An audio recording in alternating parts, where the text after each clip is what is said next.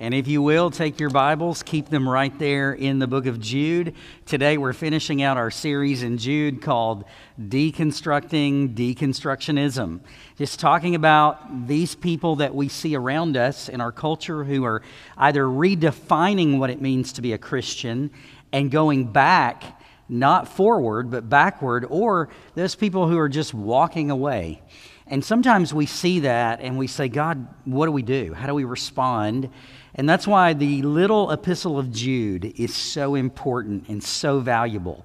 And so as we've walked through it now for a few months, just going through verse by verse, I hope that it's edified you, strengthened you, helped you to think through and deal with the things you see going on in your culture. So today, obviously, is Father's Day. Happy Father's Day to all our dads out there. I hope you know you're a dad. If you don't, happy Father's Day to you. Or if you self-identify as a father, happy Father's Day to you. Whatever it is, all right? But we're thankful for our dads. I'm thankful to be a dad. I'm thankful my dad is here listening to me preach. And that's just a blessing to honor this day for our dads. And it made me think, as we were getting started, we have all these holidays to help us remember. Because as human beings, there's just something about the constant need to be reminded. And we know this from school. I mean, school, it used to be, I don't know if it's this way anymore, they'd teach you something in first grade and then they'd just kind of remind you in second. And then they'd go to third grade and you'd do multiplication and then they'd remind you in fourth. And it was kind of like the odds were giving you new stuff and the evens were trying to remind you. And it's that way even when you get to college. Like you took all these history classes and all these science classes and then you get to college and what do they make you do right off the bat? Okay, you got to take history and you got to take biology, and you think, didn't I just cover this for 4 years in high school? Yes, but we constantly need reminders. So we have Thanksgiving Day that reminds us to be thankful. We remember the birth of Christ, the death of Christ. We honor our mothers, and then we reflect on our fathers. And just like we need those days to remind us, sometimes we also just need the simple reminder that no matter what's going on, God is a loving Heavenly Father to His children. And today, when we open Jude and we look at the doxology, the very end of this passage, we're reminded that God loves us. And that's good. That's good because the truth is, I go through seasons in my life and you do too. The writer in Ecclesiastes 3 said, for everything there's a season. And so sometimes we're in seasons where we're really close to God, and other times we're in seasons where we're not. And it's not that God's moved or gone anywhere. He hasn't gone anywhere. It's that our heart usually is going somewhere. So we're struggling at times. Maybe you're in a season where you feel really close to God, and He's really spoken truth to you, and that's good. God hasn't moved. You're where you need to be. But maybe you're in a season where you think, boy, it's been a while, and I feel like I can't hear God. I feel like my relationship with Him is stagnant. Well, that's good too, because God always graciously meets us. And one of the ways He's meeting us is He's saying, I want to just remind you who I am. I'm a loving Heavenly Father. And so as we come to the end of Jude, Jude ends this book on a very high note. He spent countless verses, 24 to be exact, telling us about these deceivers that come into the church, these people who have crept in unnoticed, these deconstructionists who have deconstructed their faith, these what we would call today ex-evangelicals, or what he would have called an apostate. But he spent all this time just leading us through what that looked like and how we deal with it. And as he closes, he says, now, let me remind you of the most important thing. Let me end on the mountaintop. The mountaintop is this: God the Father loves His children. And that's what you need to hold on to. As you think about deconstruction and the culture and all these people redefining and walking away, you need to think about a God who is a loving Heavenly Father who holds His children. So today, as we read Jude's doxology, his praise, his prayer as he ends his epistle, I just want to ask you this question. When you read Jude's doxology, what kind of a father is God to His children? What kind of a father is God to his children? I believe Jude gives us some very clear examples of what kind of a father we serve, no matter what season we're in. And it's good to be reminded of these things. All right, so number one, we're told about God the Father, and we're told that if we're his children and we belong to him, that instantly he has changed our status. Now, if you're following along on the handout, that's the first blank. He's changed our status. And I want to begin there because this is so important for us to understand as believers. It's really the foundation of everything else that follows. Now, if you'll just notice in verse 24, Jude begins this ending doxology like this. He says, "Now unto him." Who is the him that Jude is talking about? That's God the Father. Now unto him who is able. God the Father is a loving heavenly Father to us. Now just shoot down to verse 25. And I want you to notice how he describes him, God, to us in even deeper language. He says things like this in verse 25. To the only God. The only God. That means creator, sustainer, almighty God. Don't be confused. This is not one God among many. It's not one God among the pantheon. This is the only almighty creator of heaven and earth. Notice what else. He calls him our Savior. Our Savior. Who's our? Now unto him who is able to keep you. Who's our? Who's you?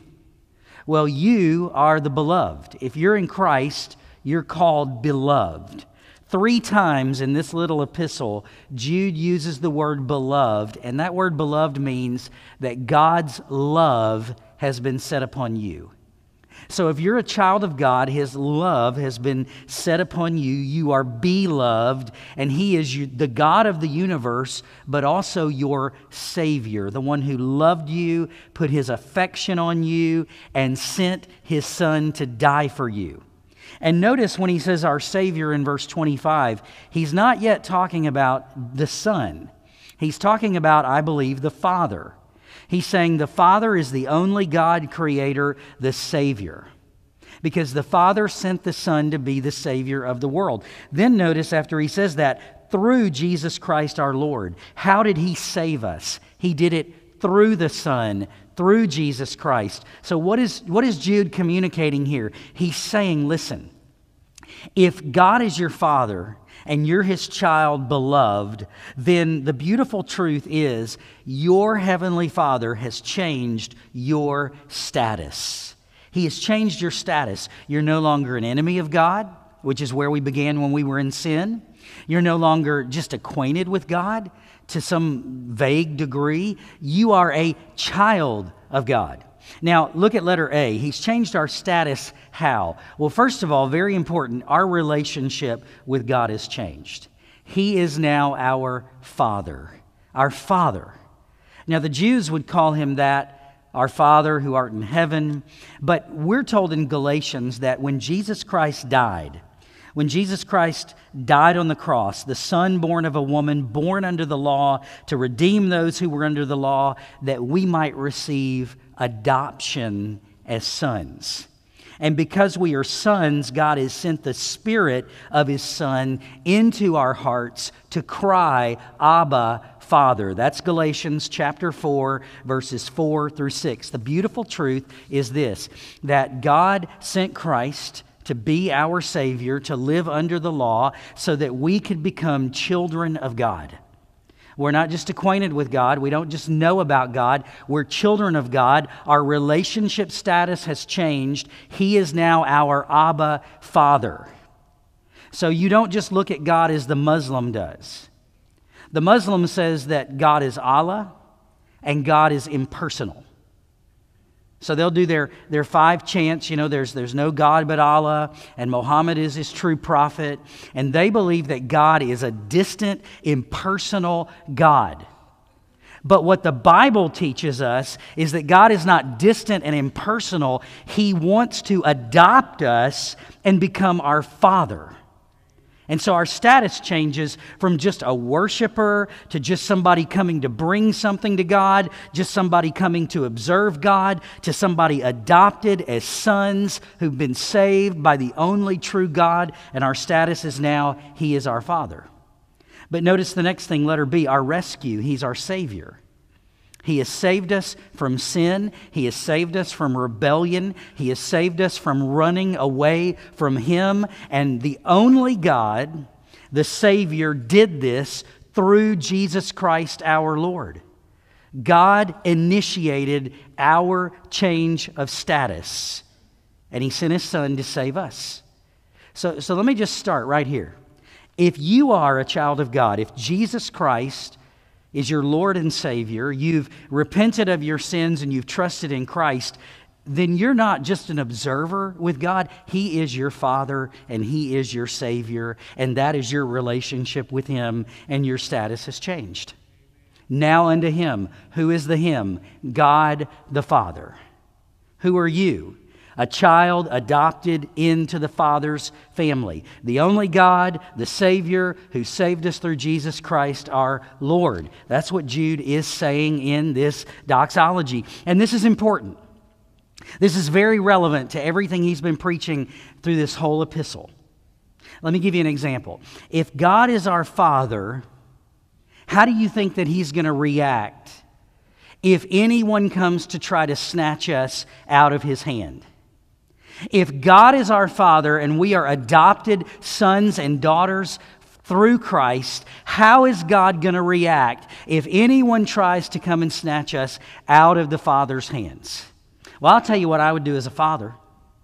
If my children were lost, I'd never stop looking for them, ever. If they were lost and never recovered, to my dying breath, I would not stop looking for my children. You ever been there with your kids? You just had one of those moments? We've had a lot in our family. I don't know why. Our kids tend to disappear a lot. And over the years, you think that I would calm down about this, but I don't. It's getting better as teenagers, but when they were little, they would get lost a lot. I remember this one time, I think it was maybe a Saturday, and we were all at home, and all four of our kids, now, again, they were little, and so they were little people, little minds, you know, and they were all out in the front yard of our neighborhood, and the four of them were playing together. And you know how you kind of look out and you see them out the front window, and they're all sitting there playing, doing something in the front yard, and then you glance up again, literally seconds later, and they're gone. They're gone. And so Amanda comes, I remember, and alerts me and says, "Mark, I can't find the children." And I said, "Oh, well, they were just in the front yard." She said, "Well, they're not there anymore." So I'm sure they just moved to the backyard. So we went to the backyard and we looked in the treehouse and we looked all over and we called their name and they weren't there. Now, I wasn't panicking yet, okay? And I said, well, they're probably inside and they just somehow got past us. I don't know how four little ones got past us, but they got past us. And so we go inside and we search every room and we go upstairs and we think, where are they? And we can't find them. So still not panicking yet, but getting a little nervous. I call the neighbor. I think, well, maybe they just went over to the neighbor's house. They're all friends with their kids. We call the neighbor. No, we haven't seen them. We haven't heard from them. We were busy today. Haven't even thought about it. So they're not at home. They're not in the front yard. They're not in the backyard. They're not in the cars. We go look there. We look every possible place we can think. All four of our children have disappeared. They're not at the neighbor's house. They're not down the street. I'm starting to panic. So I tell Amanda, let me get in the truck and I'm going to start driving around the neighborhood to see if I can find them. You do X, Y, and Z and see what you can do and see if they come back. So we split up. We're on a mission now to find our kids. It's been about 10, 15 minutes and they're nowhere. Nobody knows where they are. The neighbors are looking. The neighbors don't know where they are. Everybody's calling their name. Now I'm panicking. I call 911. And I said, I know this is going to sound crazy, but I've lost all four of my kids. And I would imagine somebody would bring them all back after 15 minutes, but I've lost all 4 of my kids. Now you know why I'm nervous, because sad to say, we live in this weird world now, do we not? I mean, when I was a kid, I would ride my bike all over Red Oak subdivision and into the Walker's land of acreage, and nobody thought anything about it, and I'd be gone all day, and we'd come back late at night, and nobody ever said, where were you, or what happened to you, or anything. And I mean, it was just great. But nowadays, you know as well as I do, I'm terrified to let my kids walk from our neighborhood to this place right here. I'm like terrified. We live right there. Because I don't know really what's out there anymore. And there's so many people that are kidnapping kids and abducting and doing all these rings. And I'm just like, no way. Absolutely not. We do not live in that world any longer. And so here we are. We got little kids, and I'm terrified. And I'm thinking somebody has abducted all 4 of my kids. Like, they pulled up to the driveway, and they must have grabbed all 4 of my kids. That's all I can imagine and think. And I'm driving, and the police are like, we're on the way. We're going to come out. We're going to do a report. The neighbors, everybody. And finally, somebody says, we found them out in a field. They're all in a field. We had this abandoned large field at the back of our neighborhood. And somehow the 4 of them thought, like good little dwarves from Snow White, they were all just going to walk together, whistling while they work, and make it to this field in the middle of the day. I mean, you know how relieved we were, right? Moms, dads, you been there? Like, you lost your kids and you're like, oh, thank God. Thank God. But I'll tell you this, as a father, I was alarmed, I was alert, I was ready. I would never stop. Why? I'm their father. And I would never stop looking. And I want to tell you that if I, as an earthly father, would put that much into searching for my children, me, as a sinner, saved by grace, would put that much energy into searching for my kids, don't you think God the Father is going to do so much more for the people whom He's adopted and called His own? So when you think about destruction and deconstruction and walking away from the faith, I'm here to tell you that does not happen to people whose status has changed. It just doesn't. Because our relationship with God is now father and child, and God doesn't let go easily. He doesn't let go at all. He loves us and pursues us and watches out for us. Number 2. What kind of a father is God to His children? What kind of a father is God to His children? Well, let me say this. He keeps them secure. Not only does our status change and He's our Father, but He keeps us secure. Now notice how Jude puts it, to Him who is able to keep you from stumbling. Right there in verse 24. To Him who is able to keep you from stumbling. He is able. He is able. So letter A, He alone as God is able. He alone has the power. He alone has the strength. There is nothing that can separate us from the love of God. Not principalities, not powers, not demons, not anything in creation or heaven above. Listen, if our status has been changed, we are secure. And He is able. To Him who is able, absolutely strong enough, able to keep you from stumbling. And that's super encouraging. When you read through this epistle and you read about these deceivers and you read about deception and you read about apostasy and you say, well, could that be me? And what's going to happen to the church? And then you look around the culture and you say, everybody from the past, man, they're walking out of church. They're redefining. They're joining these denominations that are denying the Scripture. They're walking away from the faith that was once delivered to the saints. And it's very scary when you look at it that way and you say to yourself, man, are we in danger at all? And I'm here to tell you, if your status is with God and He's your Father, you are secure. He is able. He is able. And He's able because, letter B, He's invested. He's invested. You say, how is He invested? Well, Romans 6:23 says this, and it uses money terminology. It says, the wages of sin is death. The cost of sin is death, but the gift of God is eternal life through Jesus Christ our Lord. He is able to keep us from stumbling because, first of all, He's God and He's able, but secondly, He's deeply invested in us. I mean, the Father sent the Son to be the Savior of the world. You don't give your most precious gift and give it to people and then say, well, you know what? I'm willing to let that go. No, it's an investment. It's an investment. God sent Christ, and Christ in His blood is precious, and Christ in His sacrifice is precious, and God doesn't just let that go. And it's important for us to understand that God is able and He's invested, because there's a lot of people that are going to tell you, you know, you can lose your salvation. Now, I do believe there's people who are not truly saved who are deceived. I believe there's people who have misunderstood the gospel.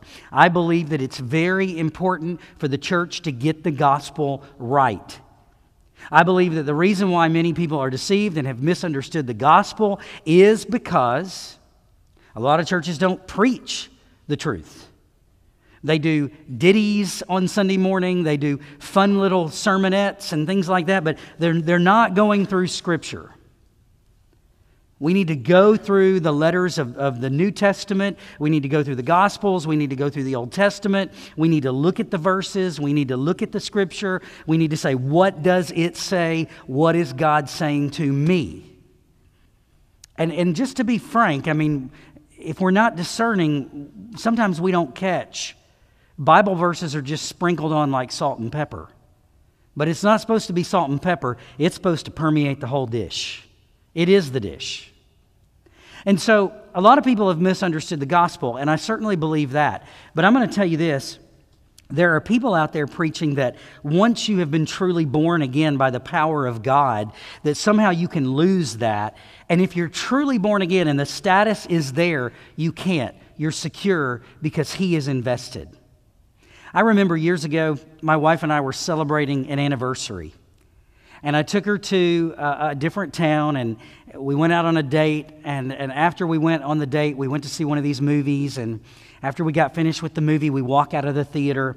And there, right at the edge of the parking lot of the theater in this Houston city, were all these people, nice-looking people. And they had all these signs that they were holding up. And they had Bible verses on them. And they had Bibles in their hand. And I mean, it's like 9 o'clock at night. And we walk out of the theater, and I thought, oh, Lord, they're here protesting this vampire movie we just saw. You know, it was one of those vampire movies where the vampire falls in love with the girl who, you know, just looks seedy and looks like she always needs to take a bath. You know, that one. And so we're watching this vampire movie where the vampire falls in love with the trashy-looking girl, and the werewolf's like, I'm going to fight you for this. And I never saw Frankenstein. I don't know where he was, but we're there watching that movie, and I think, oh, gosh. They're out here protesting this. This is like a Harry Potter, right? And so they're calling us sinners because we're watching the vampire movie. And so I'm ready to take it. And so we walk out, and I just can't resist. So I had to go up and say, hey, what are you guys doing here? Are y'all here to see the vampire movie? And they're like, no. And they didn't even know the vampire movie was on. And I was like, oh, okay, well, forget I said that. I said, what are you guys doing outside the theater? And there was this real sweet lady that started the conversation with me. She was young. She was so nice. She was interested in what I was saying. I was interested in what she was saying. Amanda was right there with me. And suddenly this man comes over. He's probably her husband. He comes over, and just the whole mood changes from any kind of civility to sternness. And this man begins to tell me that, according to Romans 7, that if I don't constantly crucify the flesh, then I'm not a believer. If I don't live perfectly, I'm not a believer. That it's up to me to live the law of God. And if I'm not doing that, I'm not a believer. And so basically what he's saying is, you've got to be perfect or you're going to lose your salvation. And I remember looking at both of them, and I just, with compassion, said, man, well, you know what? If that's the case, I don't have any hope. I don't have any hope, because no matter what I do, on my worst day, on my best day, I'll never fully live up to the demands of the law. Isn't that why Christ came? Christ came to fulfill the law, not to abolish it. And you know, they were like, well, that sounds very good, but according to this verse, and they were just pulling verses out. And I remember as Amanda and I walked away, Amanda said to me, I feel so oppressed. Like I feel so discouraged. Yes, that's what that kind of teaching does. And you could just see it on the young lady's face. She looked so discouraged. Can you imagine that that's the way you live your Christian life, where you think it's all up to me?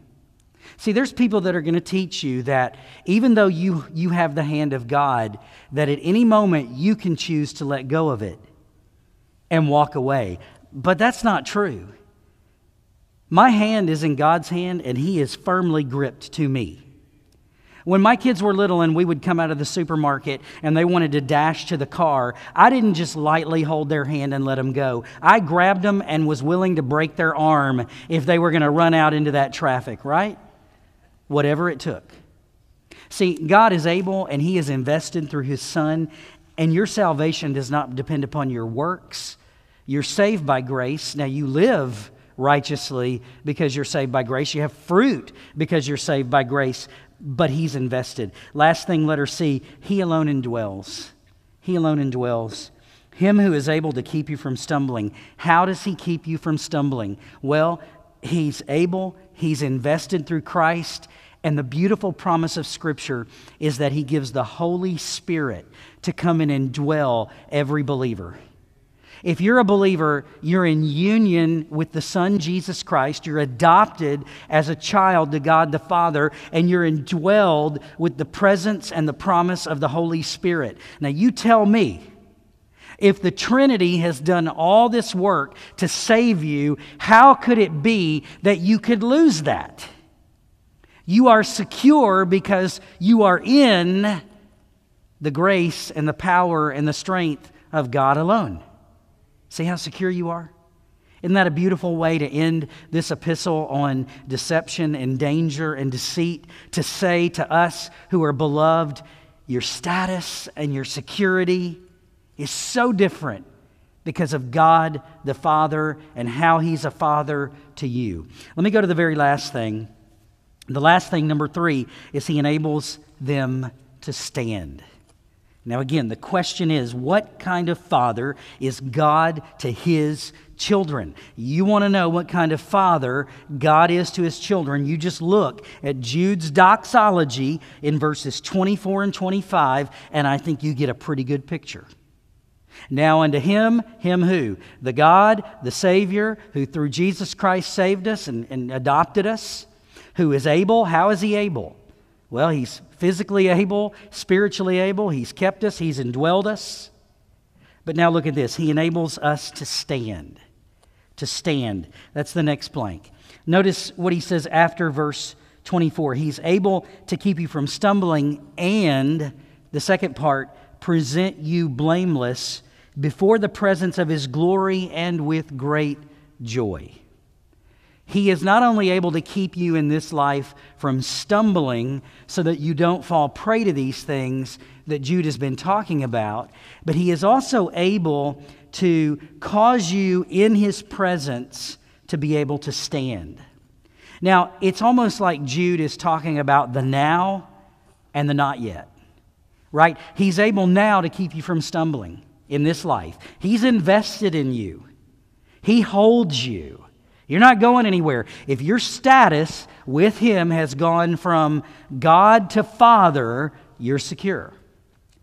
But then the other beautiful promise is that when we do ultimately stand before God on Judgment Day, on whatever day, when we stand before God at the end of time, we will stand in His presence.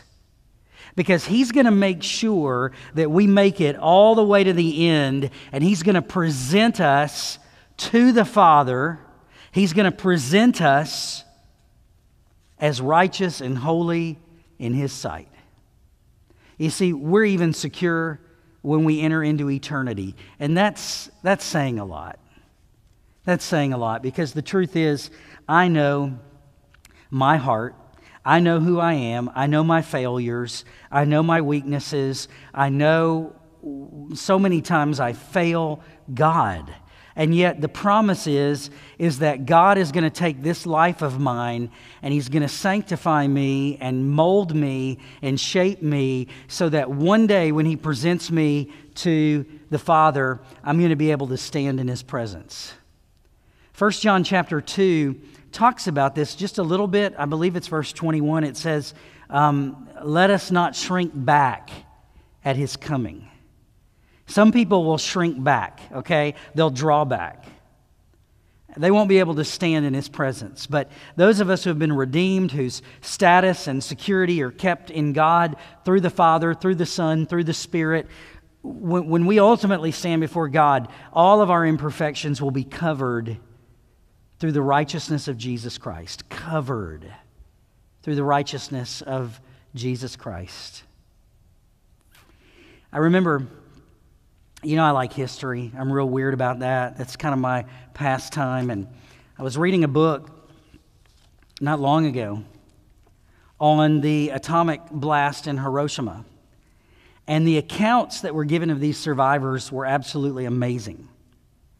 But one particular account, this young little boy says that he was swimming in the river. And he went down, I guess, to the bottom of the river. And when he came back up, in that quick of a time period, the blast had gone off. And he saw people running toward him. Now, these were his words. They looked like plucked chickens running toward me. They were burnt. They were like you've seen a chicken that you're getting ready to roast. And that's what they looked like. And he said, I had no idea what was happening. All these people were running to the river begging for water. And what saved me from looking like that was I went down into the water. And I guess, who knows, the blast, where it hit, where it burst, the angle, he was just protected. He was protected. He was covered. And I think about that and think about when we stand before the almighty presence of God. I don't think it's a stretch to say God's presence is greater than the sun, greater than any star, greater than any atomic fission or nuclear fission or whatever the case may be. When Moses was in the presence of God, remember this in Exodus? What happened to his face? He shone brightly because he was in the presence of God. The people noticed that about Moses. And I think about when we stand in the presence of God, no one can stand in His presence alone. If you think you're going to stand before God one day and offer your works to Him, you are so wrong. The nuclear blast of God's holiness will fry you. The only way you are going to be able to stand is you've got to have a shield around you. You've got to have a covering. You want to know who that shield and covering is? Christ. It's Christ. He covers you. So when I say that you're going to be able to stand to Him who is able to present you blameless before the presence of His glory, that blast, with great joy. You are going to be presented before the glory of God, covered in the sheath of Christ and His righteousness. And when He sees you, He will not see your emptiness. He will not see your unrighteousness. He will see Christ filling up all your emptiness. He will see Jesus covering you. And this is beautiful because the promise here is that for everybody that lives in a world of people deconstructing, if your status is with God the Father, you are secure, and He will enable you to stand in the presence on that day in front of God the Father in all of God's glory. So letter A, He presents us pure when we stand before Him in His presence. Letter B, He presents us pure in His presence. What a glorious message, isn't it? Now unto Him who is able to keep you from stumbling and to present you blameless in the glory of God the Father. What a mountaintop. What a mountaintop. Let's pray. Father, We thank you that you call your children beloved in your presence, that your love is set upon us. Lord, we thank you for this glorious offer and promise that all who come to you through Christ find true life. Lord, we pray for anyone here who does not know you as Father, who has not been adopted through the Son, who does not have that status, that they would run to Jesus this morning. They would see Christ as glorious and beautiful, and they would run to him this morning and be saved.